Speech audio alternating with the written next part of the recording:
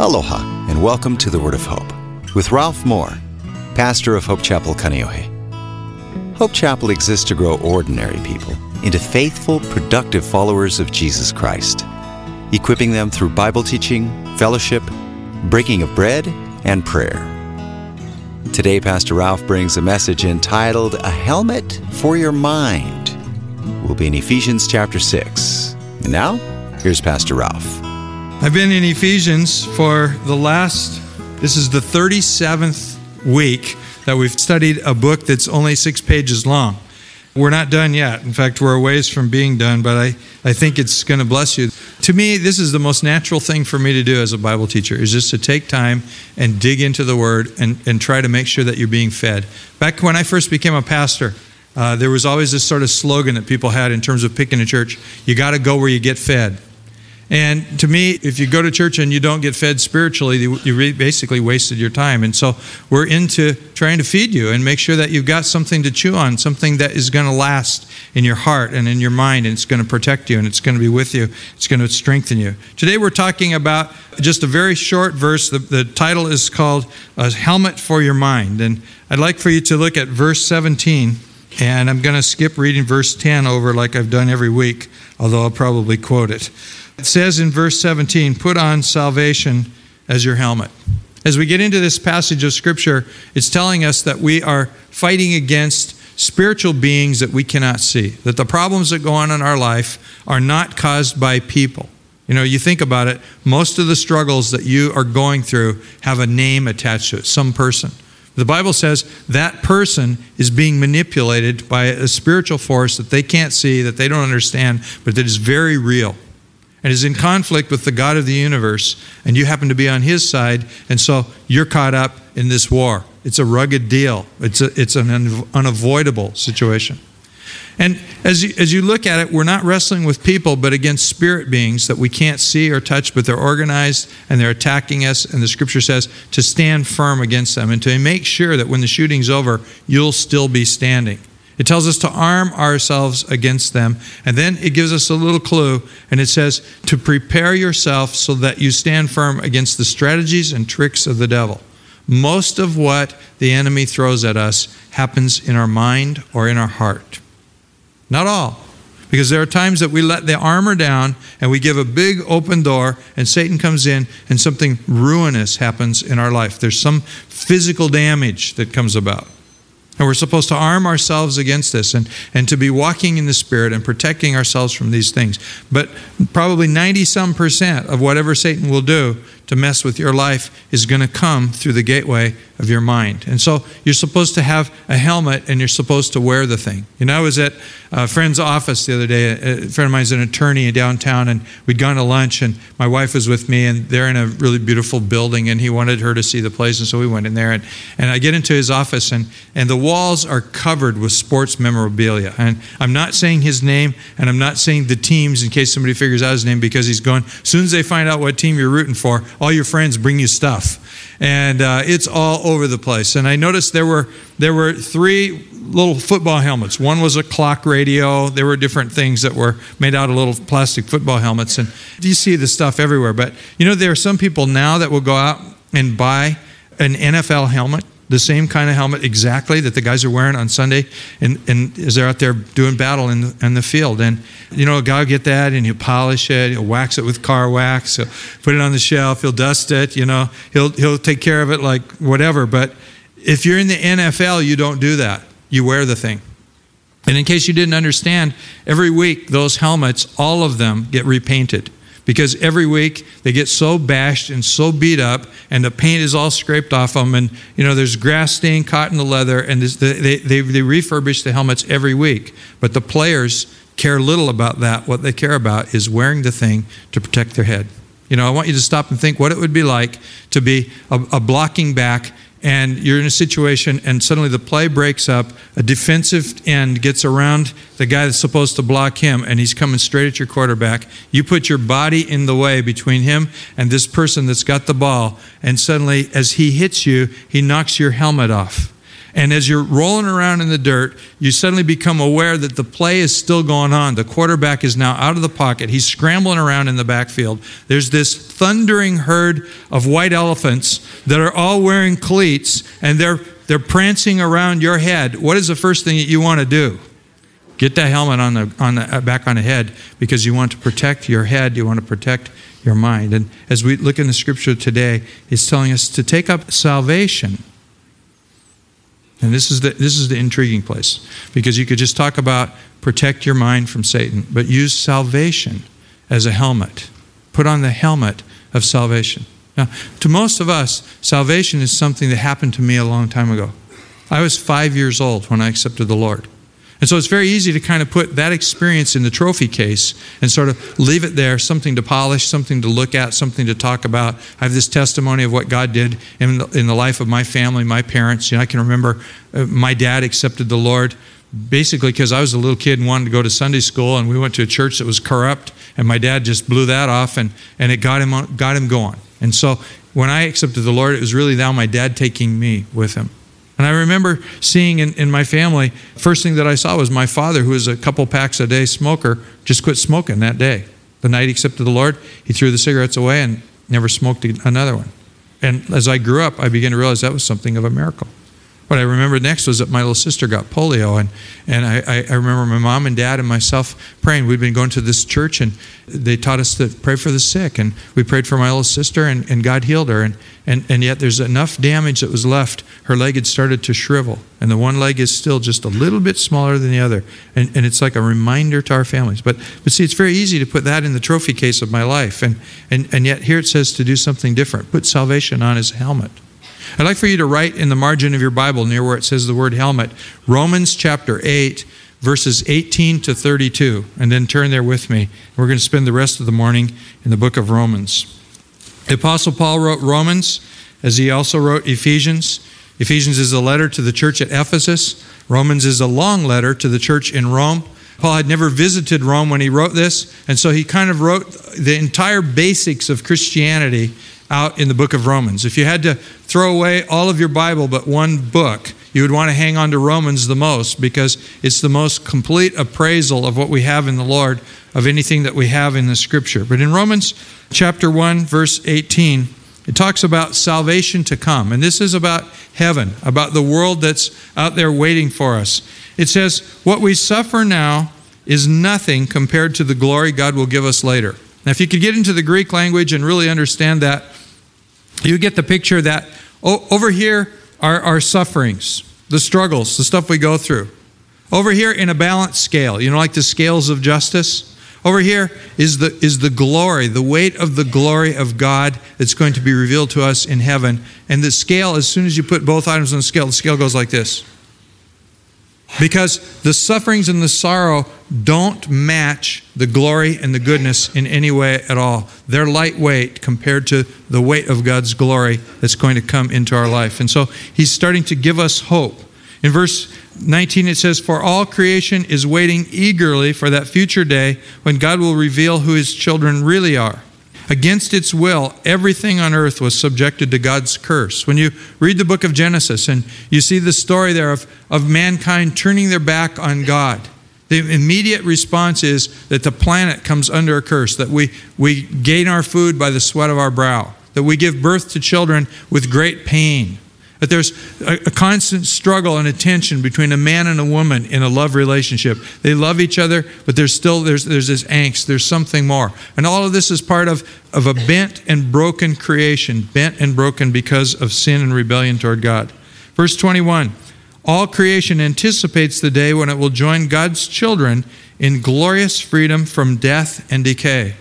If you read 1 Corinthians 15, you might want to write that there in your margin to go look at 1 Corinthians 15. The Apostle Paul in that chapter spends a lot of time talking about that we're going to have a new body, a glorified body, when we come into our own in eternity. My mother-in-law is deaf and she's mute. She cannot speak. She cannot hear. And in the last 10 or 12 years, she's gone blind. And so the only way to communicate with her is by sign language or by Braille. And I've never, ever held a conversation with my mother-in-law.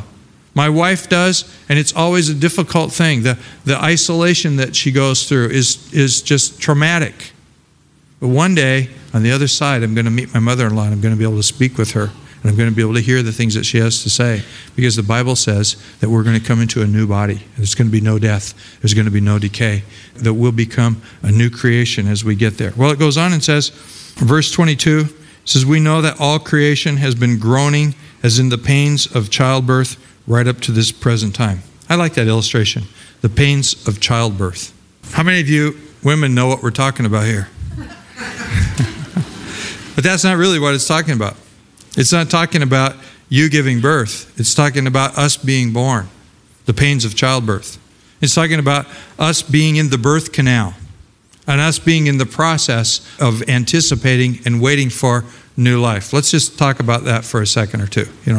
Did anybody remember this? Has anybody got a good enough memory that you can tell us what it was like when you were being born? I'm certain those of you that have given birth understand it, but from the other side of it, we don't remember it too well. But here you are, and for all of your existence, you've been in water world, and it's this warm, cozy, nice little place, and everything is just kind of there's not a lot of sensory input. Maybe there's some sound, but and maybe there's somebody touching you once in a while, but that's about all that you get. But it's comfortable in there. And then all of a sudden one day there's an earthquake, and you just cannot comprehend what in the world is going on to you. And then things begin to change and squirm. You start squirming around a little bit. Suddenly, all of a sudden, you're in a position where everything just tightens up on you, and your little pointy head gets even more pointy than it was before, and you're just sitting there going, and then it all lets go, and you go, oh, I'm glad that's over. And it's not long before there's another earthquake, and then it goes, and this time it feels like your right arm is going to just get shoved right into your lungs, and how do you do? And this thing is just, and it's just insufferable, and you want it to get over. You want to go back to life the way it was, peace and quiet.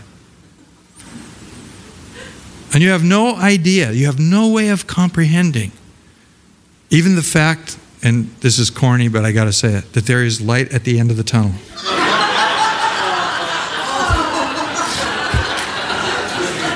There is a world out there that in no way at all relates to the world that you have known for your entire existence. There's stuff out there that's absolutely unpredictable to you.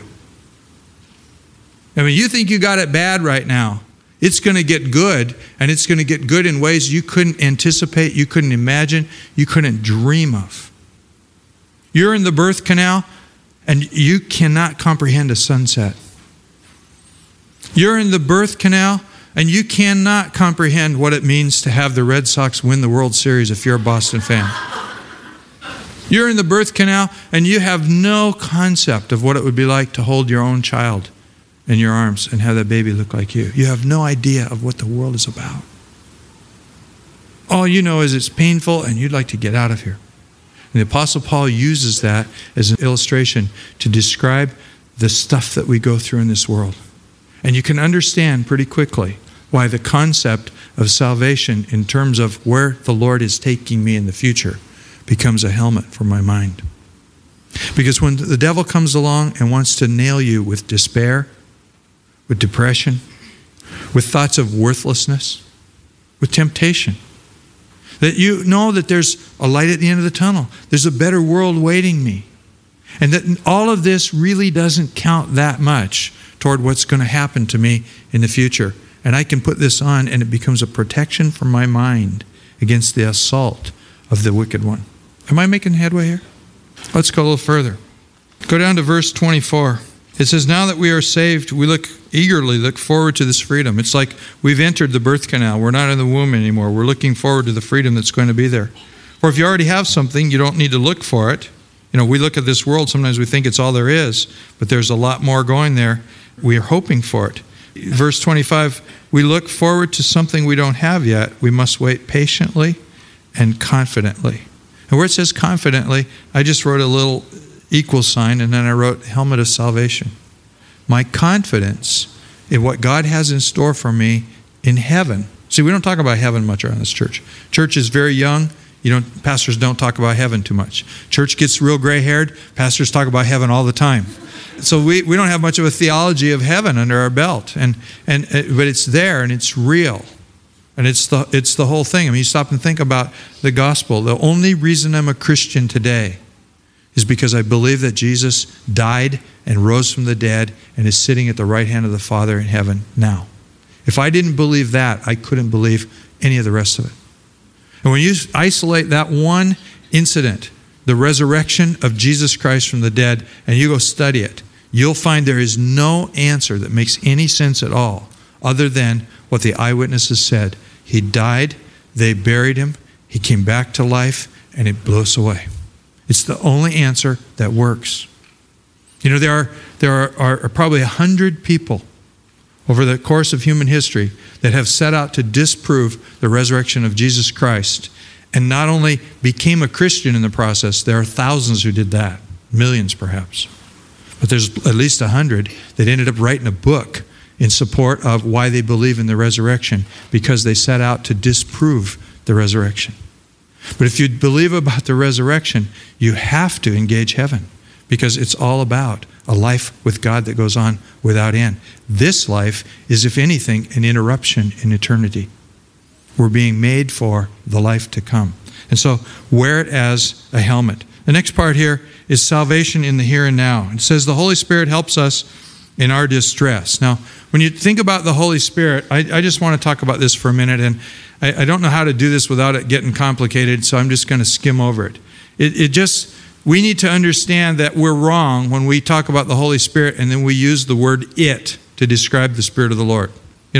Grammar and language translation from Greek, which was written into English, there are some things that get lost in the mix. And unfortunately, there are little rules in Greek grammar that we, as we translate, tend to flip over, and we nullify things in the process of translation. And one is to make the Holy Spirit sort of neuter gender. He's not a person, he's an it. Not male, not female, and it. Think about this, that God is referred to always in masculine terms.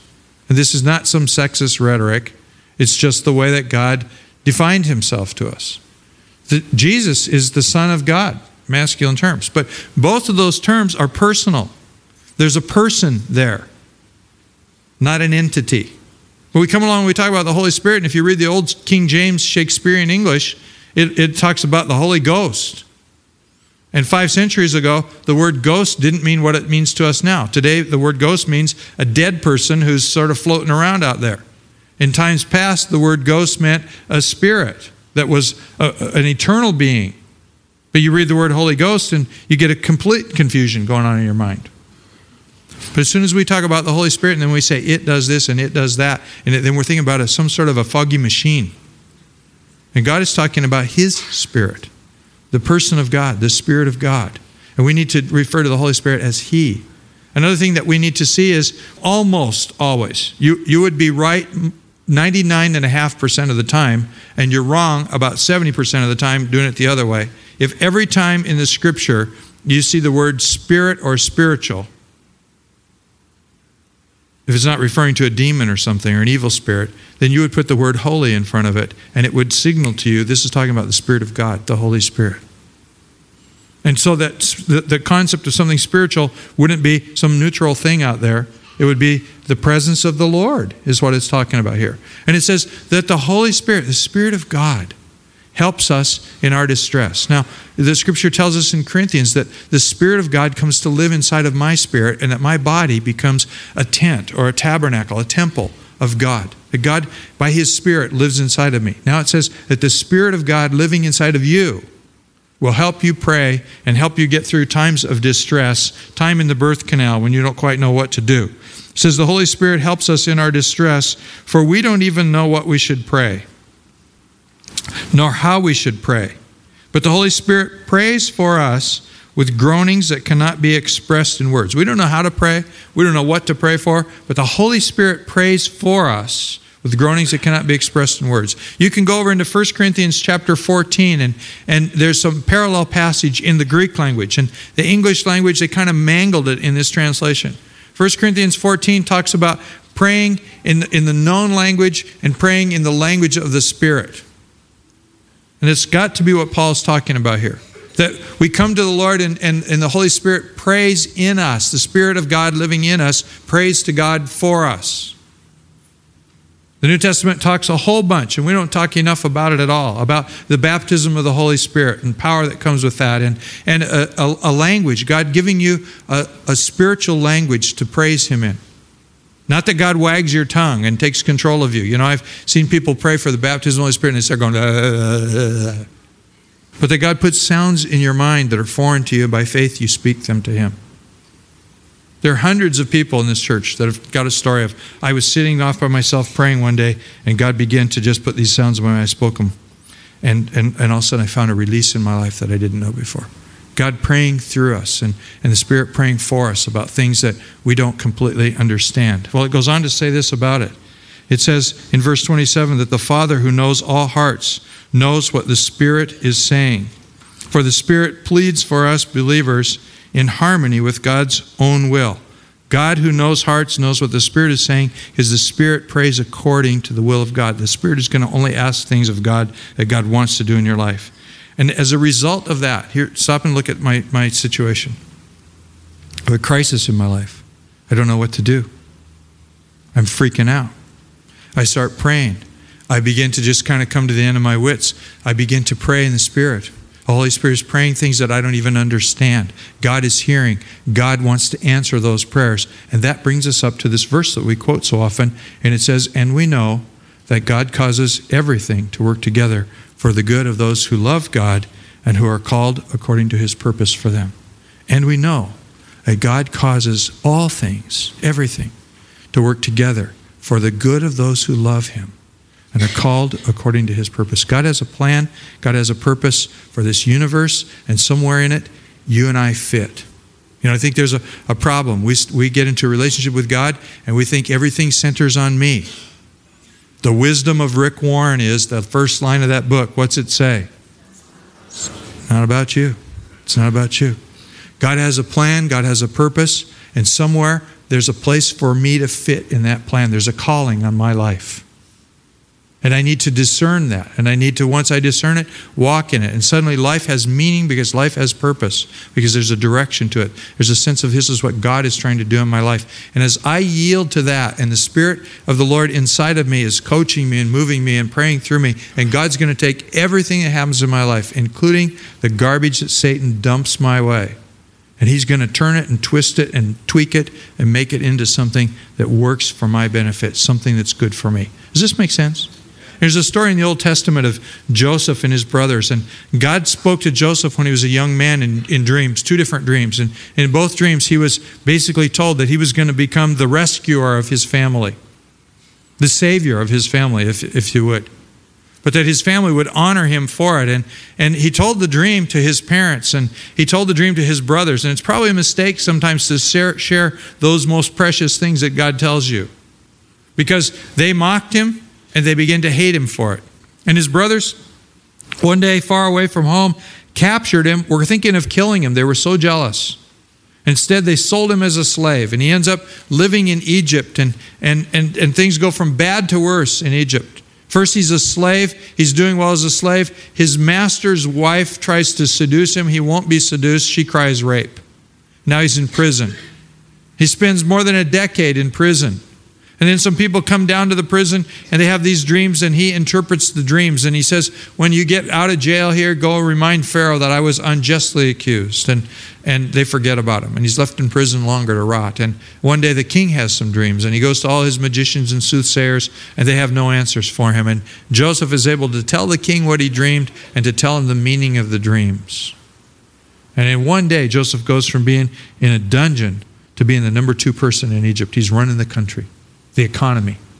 Years later, his brothers come because there's a drought and there's a famine in their land. They want food, and they come looking for help. And Joseph, you should read the story. It's really interesting. I'm going to fast forward.